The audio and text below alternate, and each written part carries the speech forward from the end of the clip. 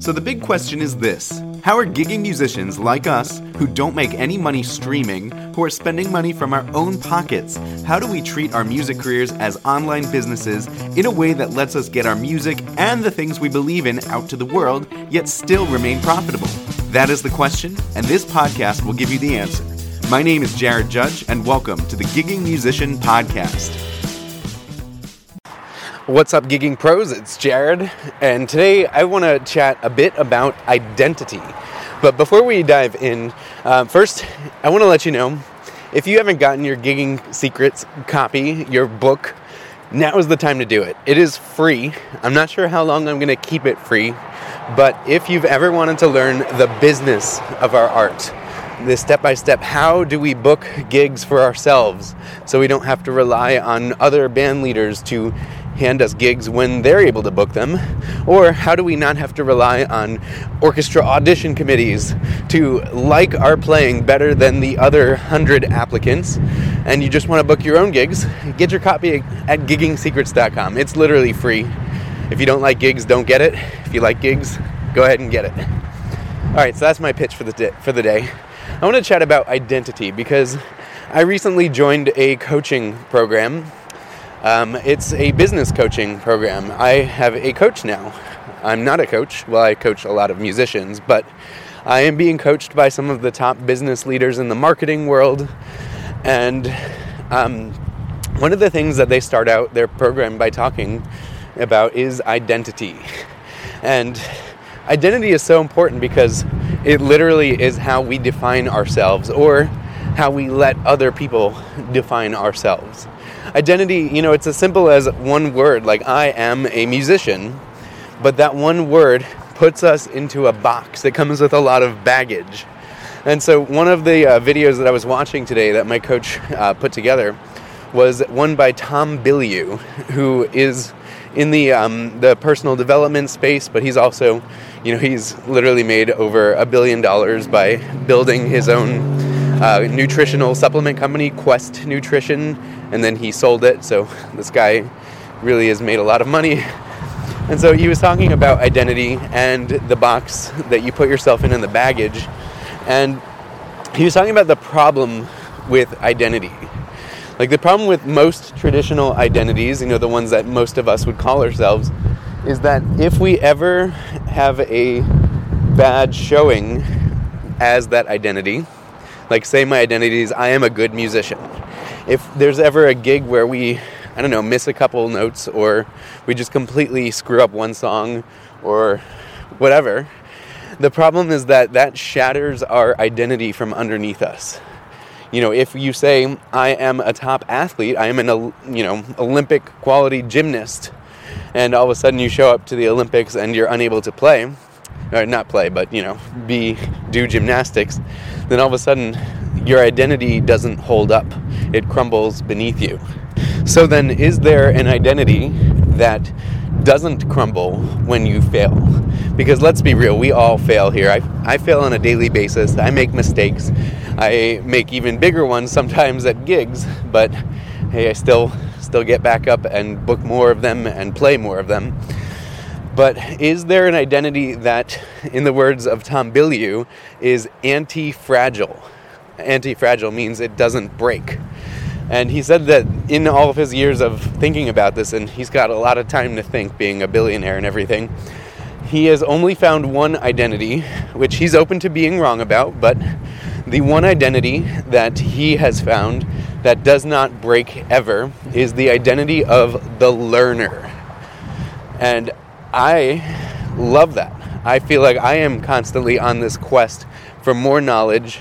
How can I play my music better, but also how can I build my business as a gigging band leader, that I can book more gigs, provide more work for the people who I employ, and get to play more music myself.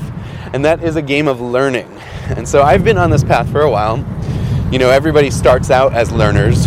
We all go through the same public education school system or are homeschooled. And then once you get to, your last year of high school, many people choose to stay learners and go off to college, or stay learners and take private lessons. And we continue to do that for a little bit, But for many people, that's kind of about where the learning stops. Once you get to a certain part in your career, you feel like you know it all, or you don't need to learn anymore. And what happens is you put yourself into that identity box, and that box gets stronger and stronger instead of it just being anti-fragile. It's now made out of steel, which means if you want to do something new, if you've always relied on band leaders to hand you gigs, and you all of a sudden want to start booking your own gigs, you have to assume a new identity. You have to become the learner again. And I was in that spot too. Specifically for me, I feel like I feel like music school kind of damaged me a little bit. And I apologize about the wind. It's pretty windy where I'm walking right now. But music school kind of damaged me to a point where I started to lose faith in my teachers. I wasn't seeing the results that they had promised me, and I don't know, I just became very skeptical that they could teach me more. Unfortunately for me, that also meant that I was less receptive to coaching, not just in music, but in other areas of my life. I started to think, well, I know more about this than other people, like, why should I learn from somebody else? And that is a very dangerous and narrow way of thinking, and it feels bad, like reflecting back on that. I shouldn't have thought that. Like, I shouldn't have let certain experiences tarnish my view of coaching, because I really do feel like that held me back. It took me, when did I start Dream City? Back in 2016. It's now 2021. It took me 5 years to get a coach for my business. Had I done that 5 years ago, I can't even imagine how much further I would have come now compared to where I am, which I'm happy with my progress. Don't get me wrong about that. But I do believe I could have gone much further, much faster. So now it's a game of catch-up. But as a learner, I will do whatever it takes to learn as much as possible. If I make mistakes, there's nothing negative about that, because as a learner, mistakes are learning opportunities. So, if you're practicing a piece of music and you make some mistakes, and if you get frustrated about that, try to reshift your focus. Instead of having the identity of I am a great musician, which I'm sure many of you are, adopt the identity of I am a learner, and those mistakes were opportunities for me to learn, how do I practice the section better? How do I understand the theory behind this better? How do I this, that, and the other? And so that's just kind of my thoughts about the identity of a learner, and why I agree with Tom Bilyeu that being a learner is the only anti-fragile identity. And I feel like it's very healthy. Like, once you adopt that learning mindset, all of a sudden, you have fewer problems in life, because problems are learning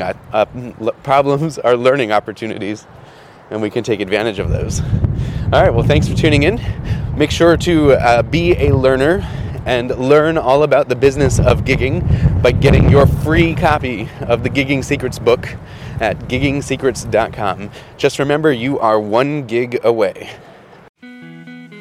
Thank you for tuning in to another episode of the Gigging Musician Podcast. If you liked this episode, then please take a screenshot on your phone and tag me and post on Instagram, letting me know what you liked about this episode, and let me know what you would like to hear in future episodes. That will help me serve you better.